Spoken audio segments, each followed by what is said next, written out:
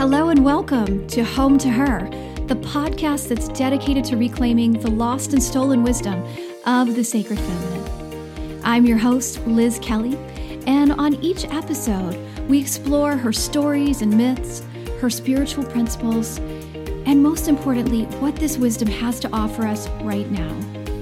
Thanks for being here. Let's get started. Hello, and welcome. This is Liz joining you today from Central Virginia and the unceded ancestral lands of the Monacan Nation. And I am so glad you're here with me today.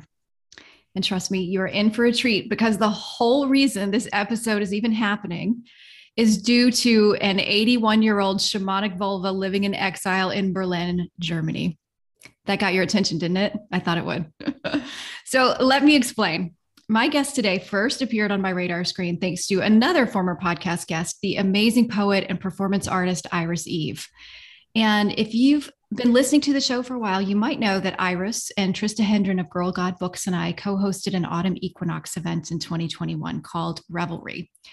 And as we were planning this event, Iris introduced us all to an incredible, provocative performance artist known by the stage name Growler, who is indeed a walking, talking, rather old vulva who transmutes women's pain through story, song, and comedy. Well, we were so lucky to have Growler join us for that event. And through that connection, I got to learn more about the amazing woman behind her. She's an incredible artist, and she's here with us, and I know she has a lot of wisdom to share with us today. Dee Mulrooney is an Irish artist who's been living and working in Berlin for the past 6 years. Dee is primarily concerned with art as medicine, and she embraces a number of disciplines to engage with the healing aspects of creative art. Through painting, drawing, film, storytelling, and performance, she explores exile, displacement, longing, and belonging. Her art is fiercely authentic, and she leaves no stone of her own personal healing journey unturned. Dee works with the alchemical aspect of transmutation in her art, and she uses this process to deal with difficult topics, including abuse, death, and loss. She considers herself a shadow worker and has experienced the transformative power of sharing stories to heal the collective feminine. Dee has exhibited and performed numerous times in both Berlin and Ireland. She formed the feminist Holy Cunt Collective in Berlin, which I cannot wait to talk about. And she will be performing at Carja Sligo Arts Festival in July and Burning Woman Festival in Nottingham in June. And of course, Dee is also known for Growler, her alter ego and performance piece. Driven out of Dublin by rising rents and a poor quality of life, Growler has appointed herself the voice of the forgotten woman. Through Growler, Dee's performances explore femininity, classism, displacement, religion, the female experience, and Dublin social history. And with that, welcome, Dee, to the show. I'm so excited to have this conversation with you. Who is this woman? I want to meet her. She sounds pretty great, doesn't she? I mean, it's a coup to have her here. Yeah. Thank you so much for that. I'm really I was having goosebumps there going to just, to be acknowledged in this space by a peer is just very, I feel really honored to be here, Liz. Thank you very much for having me on. Thanks for doing it. I'm so happy that you said yes. And as so Dee and I chatted quickly before we hit the record button here. And I told her that I have this feeling of I just want to throw out all my notes and just start talking because I feel like this is going to be such a great conversation. But I usually start every one of these, and I'm also very curious about your background. I always start with just hearing about people's spiritual background growing up. And so if you're comfortable with that, I'd love to start there. Yeah.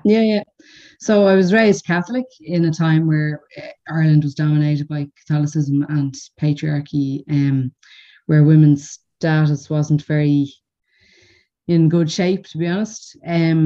But my generation, I feel like we're kind of like a bit bridge generation. So I started to pull away from Catholicism quite early on, around 12. So once I made my confirmation, I was like, do I really have to go to mass? Because my mom had already kind of stopped going to mass at that stage, which was happening kind of all over Ireland, particularly I think probably in the cities more so, where there was more people going to mass. So you weren't noticed as much if you weren't going, So I wasn't connected at all spiritually, I'd have to say now, to Catholicism really until I started to make art. It is definitely the spirituality and religion of my ancestors. So in that I honor it. identify as Catholic anymore. But for sure, the iconography and just the imagery and the whole kind of visual aspect of it is very much embedded in my subconscious. So for that, I don't know if grateful is the word, but I'm very connected to it. I can't shake it off. It comes out all the time, even though I'm very angry and upset and devastated about, all the stories, and including it's affected my own family. My own family had members in institutions that were run by the Catholic Church and suffered abuse at their hands and stuff. But still, it's I think for a long time I felt like I wanted to completely deny it, and I turned to all sorts of other kinds of spirituality, yoga and Buddhism and Tao and anything but where I was from, So then when I started to work with the art and so on, these images just really wanted to come through, but they were definitely on my terms. It had nothing to do really with the Catholic Church. It was a deeper thing. It was more ancestral connection. That might change. I don't know, but it still seems to be there, whenever I sit down to a piece of paper. And do you think there's so in my head, I think of Irish Catholicism as, I think of like the Celtic roots of Christianity in general. And in my head, it's got a different feel than, say, perhaps from do you feel like there's that through line of being present? Yeah, a lot of our saints were pagan deities that were just Christianized with the Catholic Church. And St. Patrick, the bell St. Patrick, I don't have any time for him, to be honest, because he banned the Celtic practice of imbus forosnai, which was basically invocation of divine inspiration.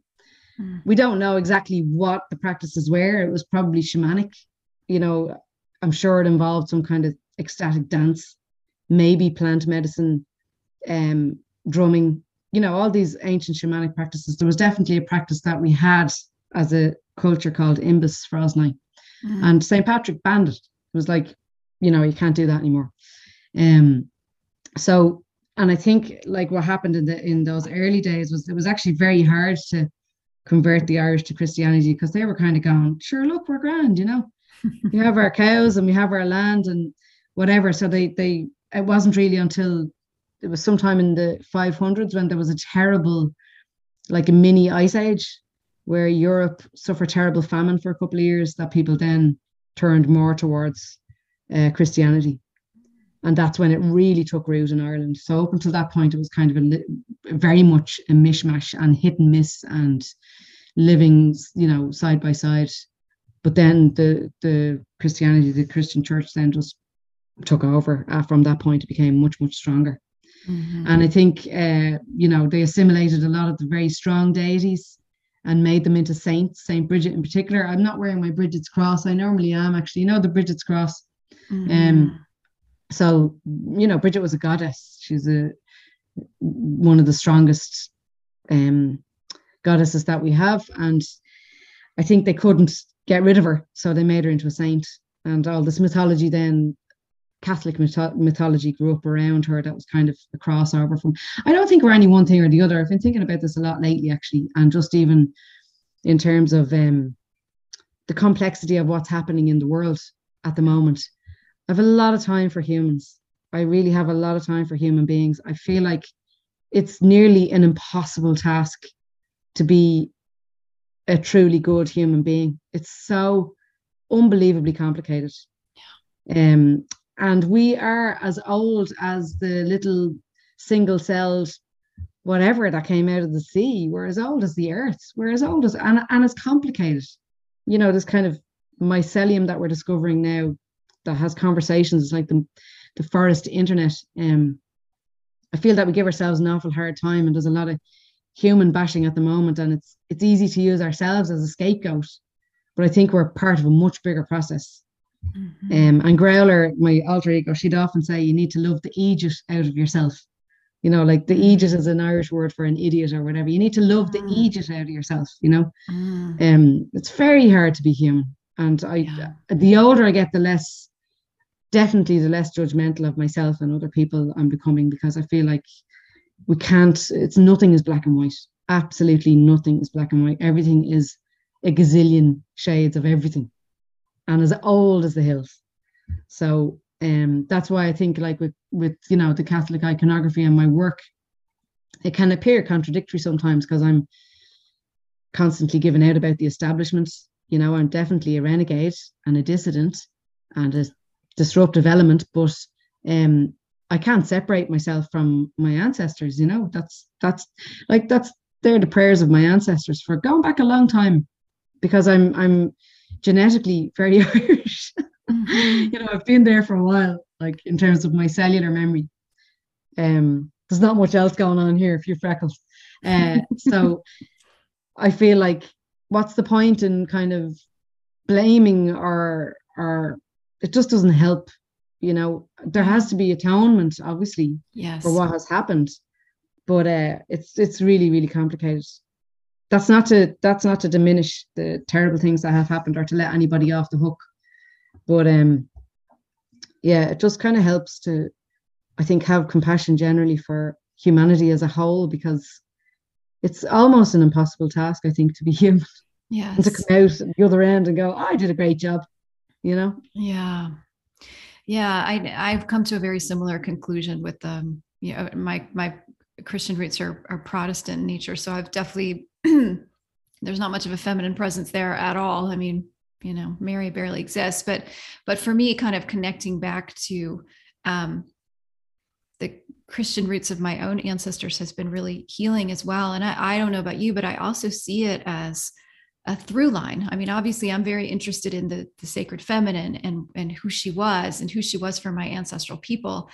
But to get there, I either have to journey backwards, like through my people, or I got to skip over a whole huge chunk of them to try and find her. And so it's been an interesting practice for me to like look for her in Mm. those ancestral roots too, even in places where she might not be so obvious. Where she was kind of squashed down, Yeah. It's Yeah. funny, I'm living in Berlin now, and we've just bought a little piece of land with a group of other artist collectives, just outside Berlin, kind of in Brandenburg, the surrounding areas. And there's a well um, close to where we bought the piece of land, and it's been there for like since the 1600s. Um, and in Ireland, that would be a holy well. All Yeah. wells are holy wells, really. All these little wells that exist naturally are holy wells, the holy wells of Ireland. They reckon there's about 7,000 of them, 3,000 that are listed in Ireland. And here, of course, there's lots of wells, but they're not feminized. So there's a plaque of a man, like with a giant nose, from the 1600s, and it's his well. It's Mm. like, right, whatever. It's Hmm. not for me. It's like, it's the female, it's the feminine holy well that's just been, it's amazing that it's still there, and the water quality is beautiful. But it's just interesting to see what happened here. And that didn't happen in Ireland, actually. We didn't lose the thread of the Yeah. feminine. We Yeah. managed to hold on to it, despite the Catholic Church and patriarchy's best efforts. I mean, what happened to Irish women was abominable. It's amongst some of the worst abuses that women have suffered anywhere on the planet ever. Mm. And I often wonder, like, why was it so ferocious and horrendous? I mean, you just can't believe some of the stories. They've actually been locked away. That's why the stories have been locked away for another, whatever, 30 years. They're trying to not allow these stories to come out into the public. Mm. Um, and I kind of wonder, like, at the same time, we still had the holy wells, and there's a great devotion to Our Lady in Ireland, and to the Rosary, despite everything. But how they did what they did to the women, and in a fairly short space of time, Mm. from the founding of the state, really. It was a terrible betrayal what happened. But I see here in Germany that the feminine is not so strong in that Hmm. way.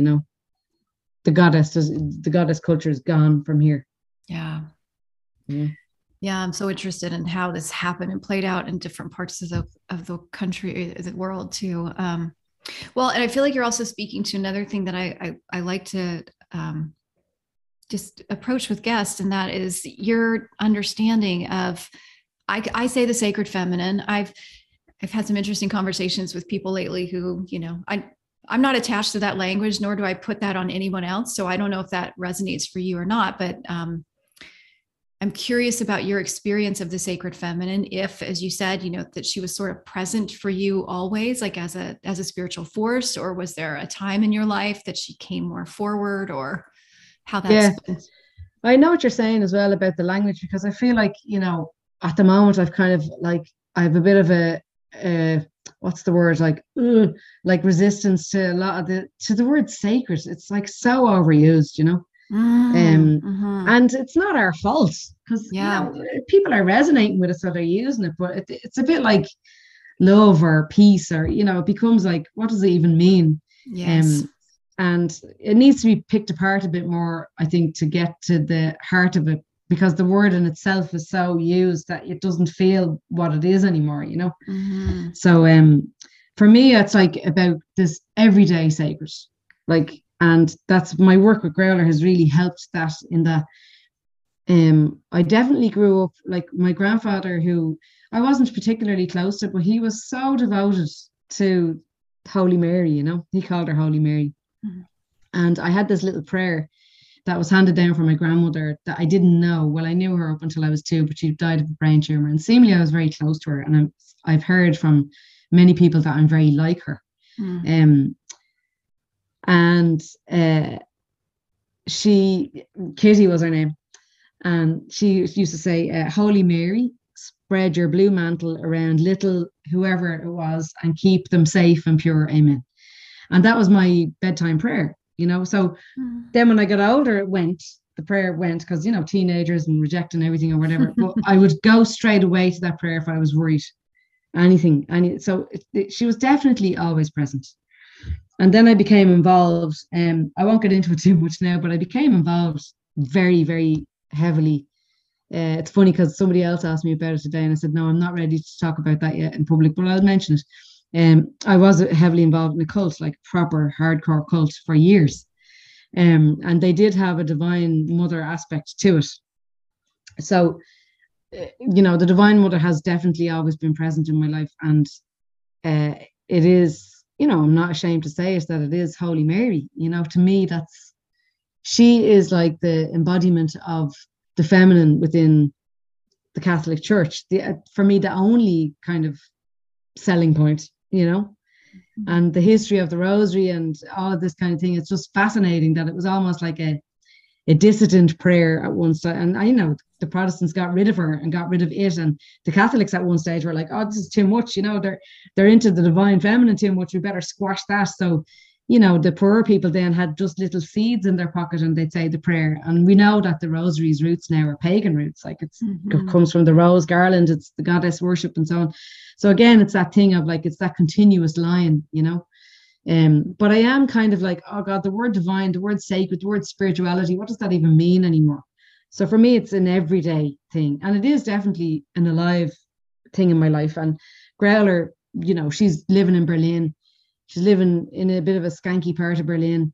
And there's pigeons and there's rats. They're her spirit animals. She doesn't have eagles or jaguars or wolves even. She's with the rats and the pigeons, and the crows, all the kind of like punky animals. Mm. And she sets up her altars in really the darkest places, where there's these poor souls that have no homes or whatever, under bridges, in really busy motorways, because what being with her, it sounds like I sound like a crazy person now talking about her in the third person, but being with Growler, what has shown me is actually that the earth is still there beneath the concrete. Yes. She is still there. The holy wells are still there. They're bubbling up between cement and concrete, whispering, remember.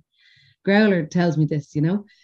It's still there. The energy is still there. You just need to connect with it. And the physical is just one plane. So, Growler would say, sure, listen, a rat has as much right to existence as an eagle, and we've as much to learn about, and actually a lot of resilience. Like there's a lot of resilience to living in a city. You see nature is like, dandelions cracking up between the skankiest place, like, And there's the dandelion. How are you? Mhm. With their amazing medicine. Like dandelion is one of the most powerful plants in the world. And there it is. I'll grow anywhere, you know. Mhm. I'll take the shirt off any man's back. So it's like I feel like everything is sacred. And Mhm. I don't want to dilute the word, but it is actually. That's the thing. Everything is sacred.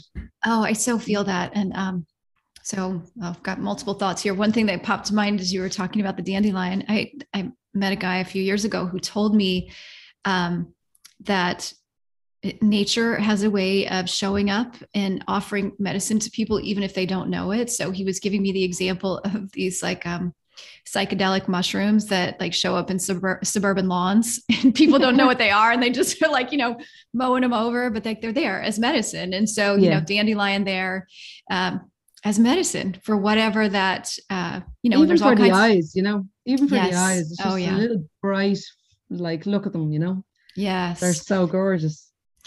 The other thing I wanted to say about the word sacred, and it's funny because I love that word, but I hear what you're saying and I'm thinking about it. I'm like, I wonder if part of it is the way in which capitalism gets hold of everything and sort of turns it into a sellable commodity, for example. So then we think we need a special crystal that came from halfway around the world that we have Yeah. no idea what the ethics of or how it was accessed and who got it and White who's sage, and Palo who Santo. Yeah. yes and whose hands touched it on the way to reaching Yeah. you, all of that. I wonder if that's part of the dilution of the power of that word too, because I totally agree with you. Like what is sacred is I mean, can we find it in like the squirrel that's running up the tree outside of my Mm. house? Um, Yeah. it's certainly that would have been the way for our ancestors, right? They weren't shipping off to like, here, No. let me pick out this random crystal in a catalog and have it shipped to me. And again, like, yeah, but again, I'm feeling at the moment for some reason just this huge compassion, even Yes. for that, even for Yeah. that, because I'm like, God love us. We're so far removed from our being, from our, Yes. we are God's dreaming itself into reality, I believe. It's Mm. for me, it's all one. And I know, again, I don't want to dilute that meaning either, but I'm feeling that more and more and more. Mm-hmm. And tapping into that, like I kind of feel, oh God love us, I getting the crystals know. and wanting to connect. Like, so I mean, I think the antidote to that is to just connect wherever you are. Like, and Yeah. I definitely had a crisis a few years ago of going, I need to get back to the land. Yes. Era, the ghost of air. Like I was just obsessed with getting back to a field in Ireland. Like, and Mm-hmm. it was really hard. It was really hard for my husband. He was like, do you know what that means? And you know what that means for our family. And I was kind of like on this thing, I'm only going to feel connected if I'm there. And actually, that's not my path. Yeah. So I've had to accept that permaculture of the heart, that actually I am my own landscape. And ever since I've started doing that, I just noticed that my compassion is just blown wide open. Um, Mm-hmm. for everybody. Like it's because when people are doing terrible things, it's because they're completely lost. Now, Yeah. don't get me wrong, Liz. If I was in a bunker in Ukraine now and somebody was killing my family, I tell you the rage I'd feel it'd be Cali and Yeah. the hate. Yeah. I'm not under any illusions, but I feel now that I spent a lot of my life definitely searching and uh, thinking that I had to be on a specific kind of path in order to, I suppose, in order to be good or to attain whatever. And I've Yeah. I've kind of given it all up. I've basically Mm. given everything up except what I enjoy. Mm. And prayers that I enjoy, I say if I feel like sitting by the altar, I will. And funny enough, since I've taken any kind of practice out of my life, um, I feel way more connected. Mm. Absolutely way more connected. I used to be quite like, right, I'm going to go up at 5 and I'm going to start yoga. And then, of course, I'd have this motivation for 5 days and then I'd be on the beer and, smoking cigarettes on the balcony. Do you know what I mean? Like, I'm going, what am I doing? So, and I also have an autoimmune disease that I'm dealing with every day. So I'm kind of a moderation person. I'm a bit like Cinderella. I can't actually overdo it too much or I get really sick. But I was also trying to find answers to why my body was the way it was. And I've just given up. I'm like, it is the way it is. And I love it the way it is. It's messy and complicated and, unreliable. And all sorts of things happen all the time. And I'm just here. I'm just trying to really follow that joy. And I've noticed as well, this attainment for happiness, that's another thing as well that I've kind of given up, is trying to be happy. And more so realizing that the more I'm living my purpose, actually, the more satisfied I am. So it's more about satisfaction. And that's a very recent, what's the word? Realization. It's like, I was kind of going, why am I so happy at the moment? Why am I not craving anything, actually? Other than a bit of chocolate every now and again or whatever. And it's because I'm definitely living my life on purpose, and that's a total blessing. Doesn't mean that it's going to be easy or that you're going to have plenty of free time. It doesn't mean that at all. But and I've also noticed that I'm really enjoying being around other people that are living their life on purpose, just finding their purpose. Yeah. And there's lots of purposes. I'm not saying that there's one purpose, but there's lots of them. And that's really, it's satisfying more than happy, Yes, I love that distinction. I love that you presenced compassion in that way too, of, non-judgment too, is what I'm hearing, just sort of acceptance of where we all are in this journey. And I want to talk to you about purpose then, and like what that looks like for you, and how that comes through in your, well, I was going to say perhaps your purpose is your art, or tell me about your purpose. Well, I've always been very driven. Like I think I'm double Pisces with my moon in Taurus, but I used to think that I was Pisces Aries, and I do think there's an Aries in there somewhere because I'm really driven. I'm like, I came into the world ready to roll, always doing something, but kind of a bit like, not like a headless chicken, because I definitely knew from a very early age, for example, that I wanted to be a teacher. And that gave me a lot of, I've always had a certain kind of purpose, but this is a different thing. I always felt like, when I was younger, I'm going to get somewhere. There's going to be a big magnum opus or something. I didn't know what it was, but it felt like it was something, there's something bigger, or I don't know, something's around the corner. And since I started making art, and really getting into the process of it, and really going, oh my God, this is mad. This is actually medicine. It's not just like I'm saying it. It's actually medicine. I've never been healthier. I've never been more energized. I've never, I've had a really rough health crisis in my life, really bad. I'm one of those people that's either, on their deathbed or just never sick. And then with the autoimmune thing, it's consistent and chronic. It's had to be dealt with. And I don't know why, but I'm just like, I feel like I'm in my 20s, or better than I was when I was in my 20s. So it's the energy really that I'm noticing. And I'm menopausal, like I'm nearly 50. So it's like, God, that's mad. I'm like, am I just going to escape this, or maybe I'll crash or whatever? But I think it's actually the purpose thing. It's the energy. And so I would say, of course, like there's different aspects of our lives. Like you have kids and, you're a mother, you're a daughter, you're a friend, but art is absolutely my happy place. Like I'm just in nirvana when my favorite thing to do is to be there with a pencil and my notebook, listening to an audiobook or a podcast. And it's so pleasurable that I feel, this is my other Catholic side probably coming in, I feel guilty, I'm like, this is so nice that I should be doing something else. Should make the dinner, clean the house, whatever. Because I'm like, how can this be this good? I can't explain. It's kind of ecstasy.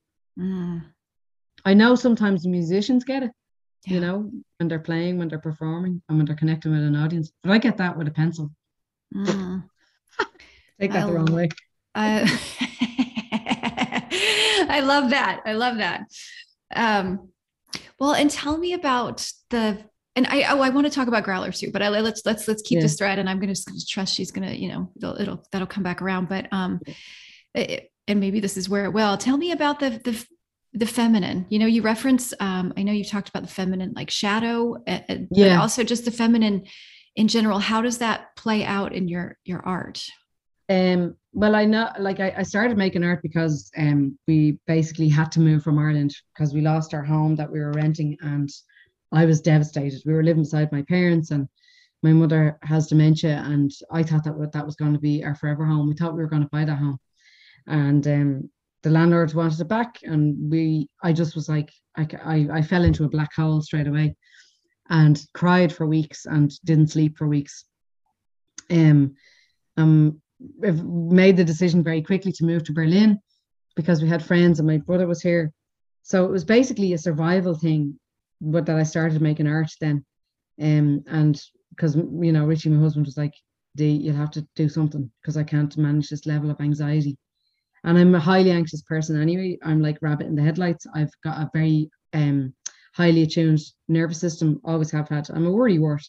Um, but instead of so I and therapy is a bit slow. Like I'm not against it, but this was immediate. I needed something immediately before I was going to have a breakdown, and I literally just started drawing, and that everything was all about the female. It was all about the feminine, and it was this thing as well of like finding out about what happened in Tuam. Tuam's a mother and baby home in Ireland where they found the bodies of 900 babies between the ages of 3 weeks and 3 years old, hidden in a septic tank, Oh God. unnamed, in a Oh, septic tank, in a shit pit, essentially, oh wow.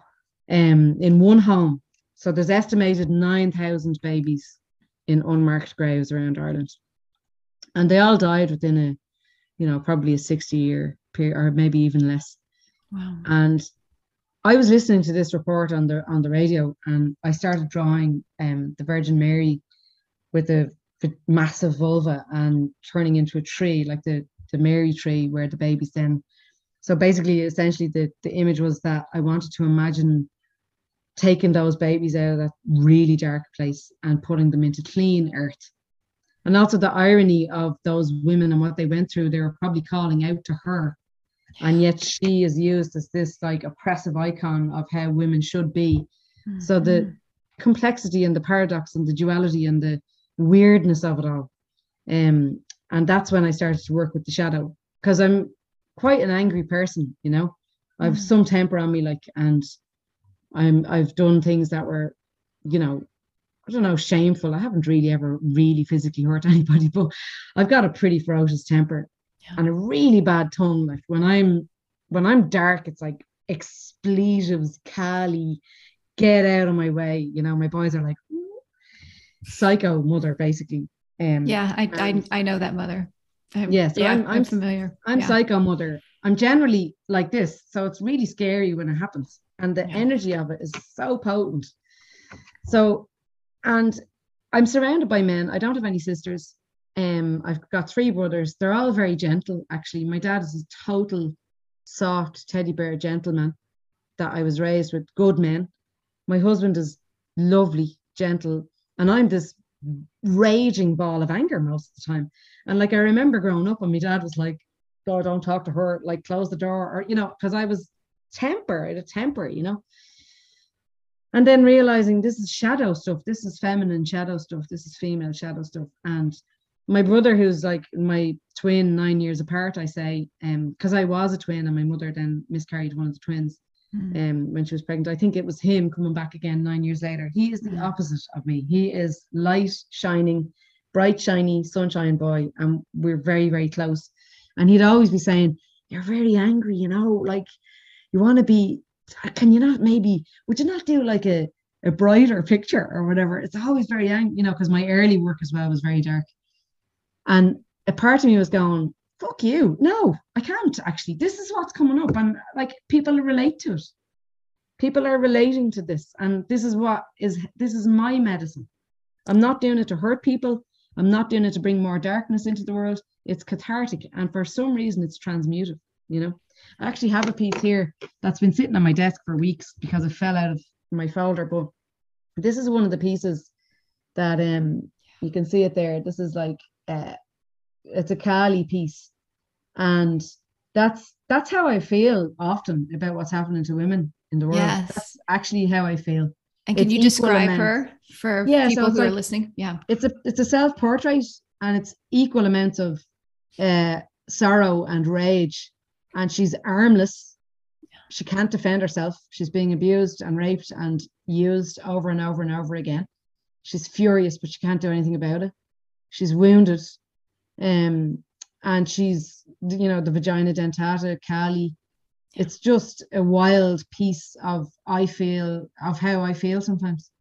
When I hear about, Ukrainian women being raped by Russians, when I hear about what happened to the women in Tuam in Ireland, when I hear, about random women just being killed for walking down the road, like this is it. This Yes. is what I feel. And if anybody got in my way, let me tell you, but yourself, it's like female rage. I don't think the world even knows yet what's coming, because I think we're really in the Kali era, in the Kali Yuga. That's what the Indian mythology would say, is that we're living in the Kali Yuga now. We're in Kali's time.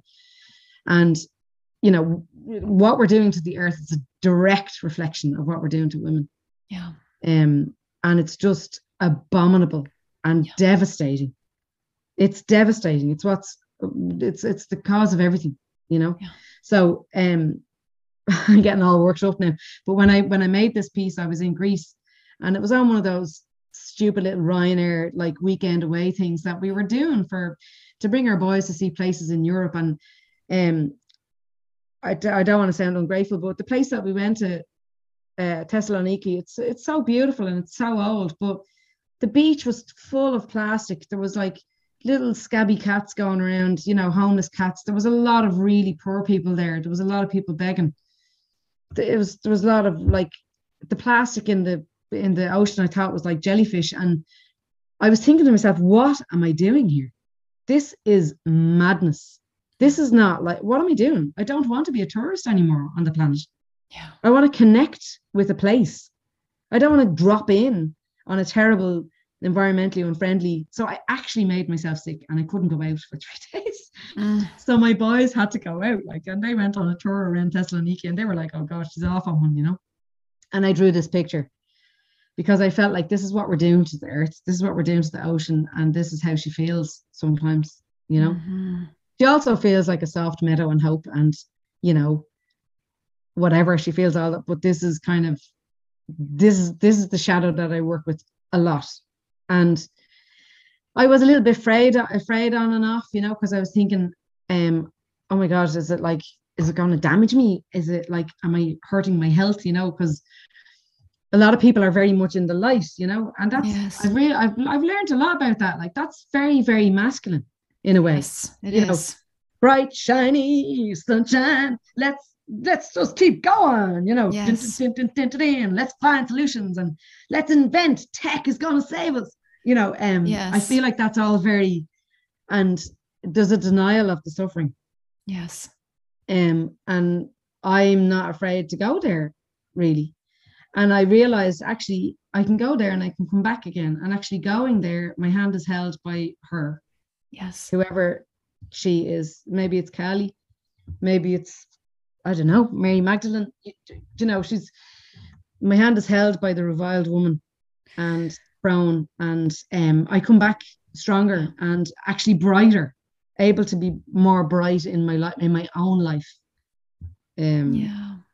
So yeah. Yeah. And I wonder if it's all right with you if I might be able to put an image of that in the show notes so people who are listening, of course, I can send you. It. I'll send you a JPEG. Yeah, it's quite powerful. It looks like, I don't know if those are flames coming out of her breast or like, she's got a lot of power, and her hair is like, reminds me a little bit of Medusa with it's not snakes, but it's that's really what I was thinking. Yeah, very fierce. And well, and I'm thinking about that the rage that you're speaking to, and how it can be a lot of things. Like, it can be personal, right? If you've experienced trauma and anything that's happened to you that where you didn't have a voice. And I think it can be ancestral, like our mothers and their mothers certainly didn't have voices. And I don't know how you feel about this too, but I also think of it as, if this is all like divine mother creation, then there is collective rage, and you being able to be a portal and a channel for that to safely move through is very powerful. It's a gift and it's an honor in a way. And I was going to say it's sacred, which I know how you feel about that word, but it feels very sacred to me. I use that word sacred all the time. It's like, absolutely, I'm not going to stop using it, you know? Yeah. Yeah. Spiritual. You know, I've got to keep using that word as well. There's hallowed, there's holy. I was looking up synonyms for sacred once, and you know, I actually like holy. I do like holy, you know. I like hallowed too. That feels like ground, hallowed, you know, hallowed. Yeah. Yes. Well, so tell me about Growler and how she showed up for you. Yeah, how she came through. Such a funny journey, because we were having we organized an arts festival here, me and my husband and three friends, my brother and two very, very talented special friends here in Berlin, all Irish. And it was basically, after a couple of years, me and my husband were like, okay, we need to talk about Ireland. And we realized how wounded we were. You know, the exile thing. Like, we never expected to leave Ireland close to middle age with our young family, because we couldn't afford to live in a working class area, despite the fact that I was a, you know, permanent whole-time teacher in a very good school, and my husband was a carpenter, you know. Yeah. The life that was on offer was to be honest, it was just grind and really, really hard. Yeah. And cultureless in a way, you know, because I don't know about you, but the suburbs are pretty soulless, and it's kind of like you're resigned to just like, oh well, you know, here's where you go into your box. And so coming to Berlin was a real opportunity for change. And after about 2 years, we started talking about Ireland. So we kind of came up with this idea to have this festival where we bring together all these Irish exiles. I don't know if they'd want to be called exiles, artists who left Ireland for one reason or another. And there's always pain associated with leaving your home. Yes. You know, I don't care what anybody says. And Ireland is so beautiful, you know, Liz. It's just, it really is so beautiful. And it was so painful to leave there, you know, because it's a kind of a magical place, but it's also got really, really dark, shadowy stuff. And one of those shadows is housing. It's really a blight on the Irish psyche, because it goes back to the famine, it goes back to colonization, and now it's like one of the most expensive places to live in the world. And you've got, like, you know, adult kids living in their parents' 3-bedroomed houses because they can't afford to move out. They can't even afford to have kids, you know. I know it's not just happening in Ireland, but it's a particularly Irish kind of wound around housing and eviction and all these kinds of things. So craw was basically about craw is a term for a bird's neck or a bird's gullet, and something gets stuck in your craw. It means it's something that you want to say and you don't know if you should say it, because it's probably not an easy thing to say. But if it gets stuck in your craw, then it's like it's going to cause you problems. So we named the festival Craw. So of course, if you invite in the craw, you're inviting in the shadow. And it was a really successful festival. But at the time, I suffered from endometriosis, quite severe my whole life. And it came back in full force just before Craw. So I started bleeding around the beginning of May, and Craw happened in the solstice in June, and the bleeding didn't stop. And Growler was being born at that time. So imagine I'd basically just been bleeding really, really heavily for 6 weeks, and in the build up to Craw. And I was working with all this dark, shadowy, feminine stuff, and like really on a mission, but I didn't really know what it was. And I at the time, I didn't really know how to protect myself either. I didn't know about, I'm not saying I know anymore now, but I definitely hold space in a way that's, I feel, protected. Whereas then I probably was wide open.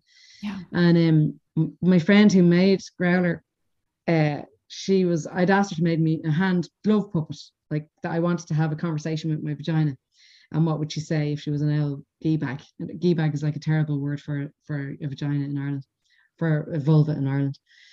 And she came back basically with the structure of Growler the next day, and she was like, Dee, I think it needs to be this. I think it needs to be the full thing.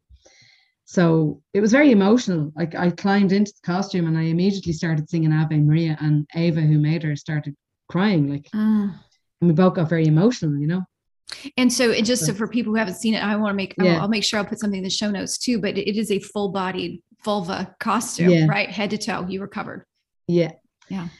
And also with a Holy Mary cape and Yes. Yes. like Wonder Woman. And so basically Growler up until that point had been an online secret where I was an agony aunt and I had drawn a picture of Growler as like in what would an 80-year-old, well at the time she was 79, she's actually 82 now. I said 81 but she's 82, but with an old vulva with like gypsy earrings, and she has a cigarette coming out of her. She's like, and Growler gives advice to people on my friend's online magazine. And my friend kept saying to me, "Do you need to tell people who you are?" Like, and I was actually, Liz, I was terrified. I was like, they're going to get me.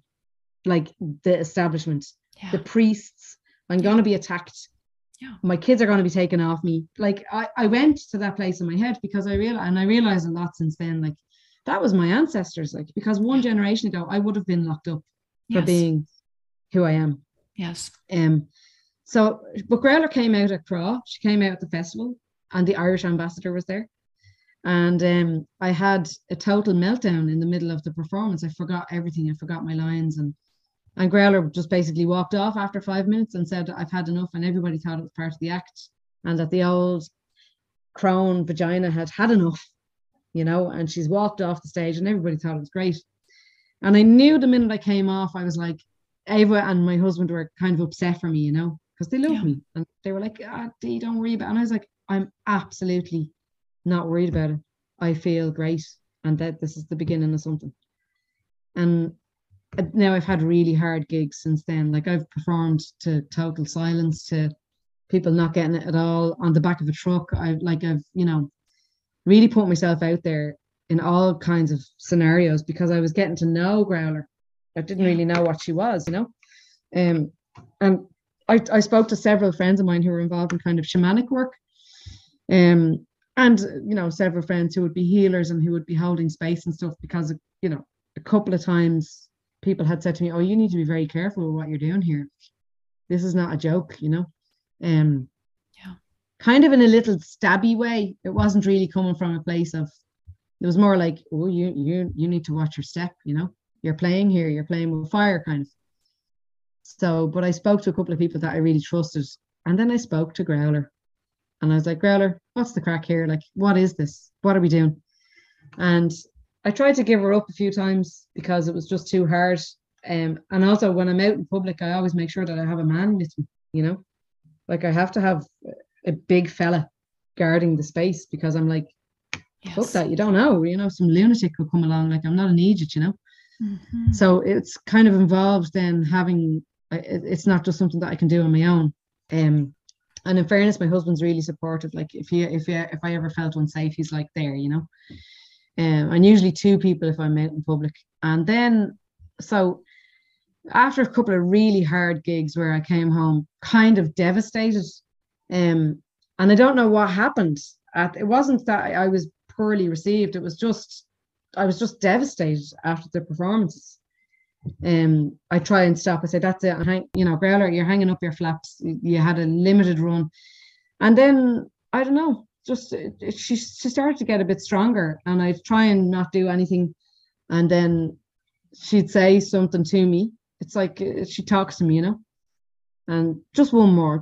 Let's just have one more gig. And then what starts to happen then when I put on the costume is that I would actually, it's not like an outer body experience because I'm fully present, I'm fully there, but I'm also not. Like, there's also definitely a part of me that is somewhere else. And a lot of what happens in Growler is spontaneous. And when I'm in her, I feel like I'm in an ancestor. She smells like an ancestor. She smells like ceremony. She smells like fire and sage, and she smells like mugwort. She smells like dandelions. She smells like old tights. She's like my granny's house or something that I never knew. And I feel completely enmeshed and entwined, and really, like, it's like I put her on and a part of me is really home. And as time has gone on, like, I'm like, oh my God, I love her. Like, I love her. She's amazing, I love her. I love the costume. I really mind her. Like, I'm like, oh, she needs a bit of TLC. And when she's going on the plane, like, she's with me. I don't put her underneath, Um, and I just feel really, it sounds like a mad thing to say because I know she is me. And it's like saying you love a part of yourself, but that's okay too. She's changed my life. My fear of death, my fear of flying, my fear of a lot of things is gone. Like actually just evaporated. Wow. Um, because of her, you know. And now things are really starting to happen, like in a way that I had prayed for this year. You know, I said, look, I want to get Growler to a wider audience because I think she has something to say. And I notice as well that, you know, people who really connect with her, like they really love her like I do. Yeah. And they talk about Growler like separate to me, you know. And after my performances, a lot of the time people don't know who I am. And that's great. Like it's a connection, it's a disconnect from the ego, you know. Yes. Really healthy, like for me as a performer to not you know, for that not to go to my ego or whatever, you know. So she's separate and she's not. And I feel like she might have a limited run, I don't know. But for now, it's like it's a constant tap of flow. And I mean, I don't have enough hours in the day to record everything that she says and does and the songs. It's like a backlog of I have enough for 10 shows, like I have enough for 10 hours. A girl could just start and do 10 hours, you know? Yes. So yeah. Wow. So I feel really, oh my God, very, very, very, very, very lucky that this has happened at this point in my life, you know. Yes. And I just want to witness or just say to you, I mean, from this side of it, you know, stepping into a character or just saying yes to her, you know, for wanting to show up and be so forward. I have to imagine that takes a lot of courage, a lot of Mm. courage. You could probably come up with 50 reasons why you'd say, no, thanks. Yeah. This is hard. I'd rather show up in a different way. But you said yes. And I think that's pretty amazing. Yeah. Yeah, and there was those times where it was going, what the fuck am I doing? This is madness, you know, like Yeah. going on the back of a bus or a trailer that's moving, you know, with no microphone and like in crowds, like for protests and stuff, you know, for pro-choice rallies and stuff, which I think there's definitely a place for Growler there, but you know, showing up as at the bottom of the pile, you know, as a performer starting late in life. um I'm, you know, I only started being an artist a few years ago and a performance artist like only since Growler was born, you know. Yeah. So starting at the bottom, feeling like I don't have to do this. This is, what am I doing? You know, this is mad. I'm putting myself at risk here. Sometimes it has felt like as well. Yeah. Not so much now because I know now what, I don't mean I know what she is, but I know now I've very boundaries, you know, around where I'll play and how I'll play. And um it's definitely theatre performative space. Yeah. It's not at a rowdy gig with drunken people, you know. Oh, It's no. it's Yeah. not that. But I did do things like that because I didn't know. Yeah. In the early days I didn't know. I was like, you know, I would get invited and I go, yeah, sure, this is great, you know, and it was that they were hard. Those gigs were hard. So Yeah. it's nice that you're saying, yeah, you showed up. I mean, it's just mental when I think about it. Sometimes when I stand back and I go and I look at Growler, I look at the things, it's absolutely bonkers that I've ended up doing this. I don't even know why, or where it came from. It's like the opposite of what a good Catholic girl should be doing. You know, I mean, people see, and I'm not a good Catholic girl, but you know, it's like, I guess it's heretic, blasphemic, you know, whatever. Yeah. Yeah. And so needed. Well, God is so needed. Yeah. Yeah. Right. I mean, we need more blasphemy. Please bring it on. Well, and I'm curious, you know, I know that you have mentioned elsewhere that you're interested in this idea of activism, art as activism or artivism, as you would say. And I wonder, like when I hear you describing Growler, I think of her in that way, but I wonder if you would say the same or how you would kind of describe that idea of Yeah. artivism. Yeah, definitely. Like I think I've always been drawn to that, like because I've always been an activist, you know. Yeah. Um as soon as I could start going to protests or whatever, I'd be going, and I would identify, you know, as, not anymore, but I would have identified as left wing. And you know, like Mhm. politics now for me is a different thing. But no, I'm not. I'm not. I don't want to get into politics, but you know what I'm saying. There was a time where it was like clear what these things were. Now it's just Yes. like I said, it's a big, crazy, entangled mishmash. Yes. I'm a human being alive on the planet, trying to be good, you know, and live some kind of a meaningful life. That's what I'm doing. So not that I don't think there is a place for politics or all of these structures. I mean, we're still in the process of using them. And therefore, I think it's absolutely worthwhile to have good, conscionable people in there, on behalf of others. I absolutely believe that. But I do think there's also a role for artists. And of course, not every artist has to be an activist, but I definitely am. And I draw everything that I draw or everything that I make or everything that I do is coming from my own thoughts and experiences and interactions with the world. And it tends to be, activist and political, I suppose, Yeah. So I'm not going to shy away from that, regardless of what effect that might have on my career. As I said, I'm a late bloomer. The one good thing about being a late bloomer is that I don't really have any grand expectations, I'm not like, I don't have a trajectory or here's where I want to be in 5 years' time. It's just like, this is an amazing ride. This is great. I'm having a great time. And in the process, trying to get across how I feel about life. Yeah, there's something about that feels very, if we're going to use the terms feminine, masculine energy, there's something about that feels very feminine energy to me too, just following the flow, not trying to put guardrails on it. It's got to go here, but just allowing it to be. Yeah. I want to make sure I ask you too, before we run out of time, I've got to hear about this Holy Cunt Collective. Please tell me what this is. So Holy Cunt is Ava Garland, my friend Yagama, Liliana Velasquez, Nessa Finnegan. Who else am I? I'm going to forget somebody now. Really obvious. Ava, Nessa, me, Yagama. That's it. Yeah, and there's more. So it's basically, you don't need to name all those people, but they're my sisters. They're my sisters in crime. We are definitely the renegades and the dissidents.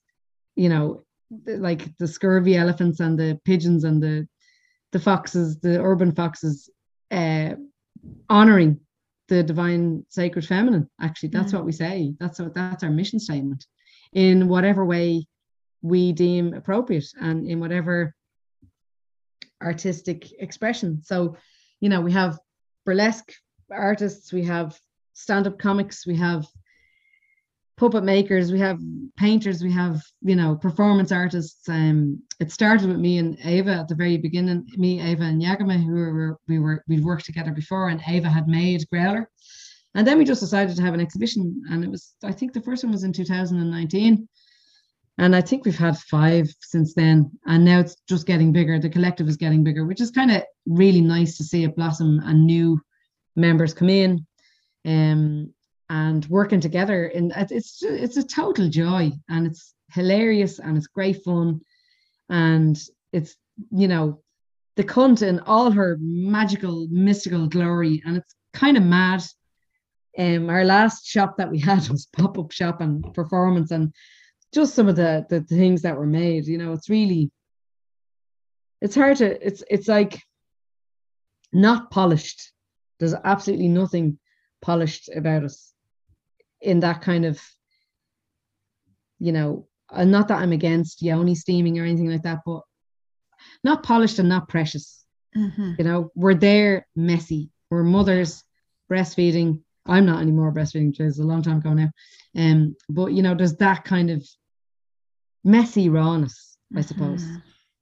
And it's just great. I just love them. I love every single one of those women, and it's so much fun as well. Actually, it's just so much fun. So we're really starting to kind of get momentum now. And we have a very big festival coming up, 48 Hours in Neukölln in Berlin, in a very popular venue. So we're going to take over the venue for the whole day. And Growler will be there, banging her drum, calling everybody to attention.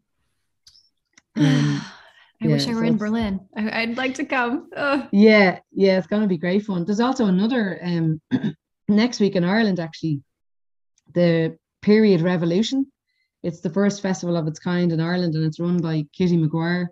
I can send you the link maybe, because there's going to be some amazing performers there as well. And the whole weekend is all about the feminine. There's going to be red tents. There's going to be yoni jewelry, paraphernalia. It's a whole festival for the yoni, for the Wow. vulva, for the cunt, you know. Yeah. And then at the end we're having a cunt cabaret. Oh, I love it. And Kitty really has helped me to take back the word cunt, you know, because in Ireland it's used as a really bad word. Yeah, And same here. Irish people, we curse a lot, like, you know, it's part of our vernacular. And that word is just used, it's like the worst thing you can say to somebody, you know. Yeah. Um, Yes. so Kitty has really taken it back, and in just a really juicy, healthy way. And Mm. it feels really good now. It doesn't, I don't have any negative connotations with it anymore. It's like, yeah, no, I'm saying this word and it's a beautiful thing. So yeah, so that's happening next weekend in Ireland, and I'm really excited about that as well. Oh, I So love just that. Yes, if you share the link, I'll put it in the show notes, although this might air after it happens, but people could yeah, still go and read about it. And yeah, I'll look around, but I'm pretty sure the word cunt has origins in the sacred feminine too. Like so many words to describe females that started eventually having sacred connotations. So I know yeah, I've read that. So I'll put that in the show yeah. notes too. I'll dig that up and put that in the show notes. Even the word gossip, you know, the word gossip meant Yes. meant meant meant women having a chat. Yes. Like, you know, everything. Yeah, but sure, we know that story. You know how it all went, and the witch burnings and Yes. everything. We didn't even touch on that, but Oh, I know. Yeah. yeah, there's hours and hours of. I know. Much we could cover. Oh my gosh. Well, I just want to thank you for your time. This was such a wonderful, I don't like that. That's the wrong word. I started to say delightful, and that feels a little precious. Whatever. It's a great conversation. No, it was Really absolutely good. delightful. I'm in great form. I'm Mm. really honored and kind of like um humbled, like, to be here and to talk like this for an hour about my work. It's just like, why would I not? It's amazing. Oh, wow. Well, it's a privilege to be in conversation with you. I'd love to share, some of your art on, I'll put some in the show. We'll talk and, I'll put some Yeah, links in the show notes, and then also on social media. If you follow me, especially on Instagram at Home to Her, I've got a Facebook group too, also Home to Her, but I'll share some there as well.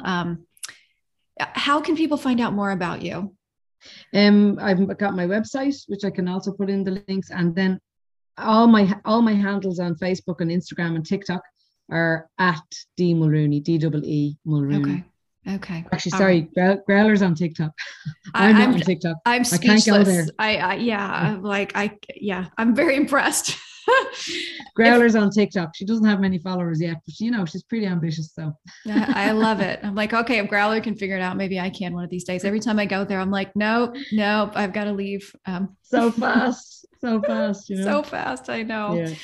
Oh, well, Dee, thank you so much for your time and for being here with us. I'm so And grateful. you, Liz, really very much appreciate it. And I really appreciate your lovely professionalism and organization. It was absolutely a pleasure. And the structure as well of how you do the podcast. I'm really impressed and inspired.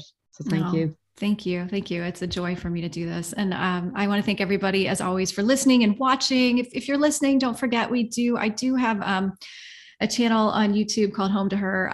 I'm not promoting it as much just because I'm so used to the audio, but especially if you know anybody who's hearing impaired and they want to access these conversations, they can find it there with captions. Or if you're just really curious what Dee and I look like as we're having this conversation and you want to see us, you can hop over there too. And as always, listen, if you like the show, please subscribe or give it a good review or tell somebody about it, do all those things. And until next time, take good care. I'll talk to you again soon.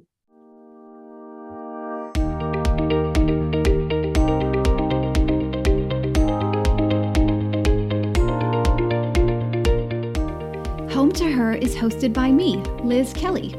You can visit me online at hometoher.com, where you can find show notes and other episodes. You can read articles about the sacred feminine, and you'll also find a link to join the Home to Her Facebook group for lots more discussion and exploration of her. You can also follow me on Instagram at Home to Her to keep up to date with the latest episodes. Thanks so much for joining us, and we'll see you back here soon.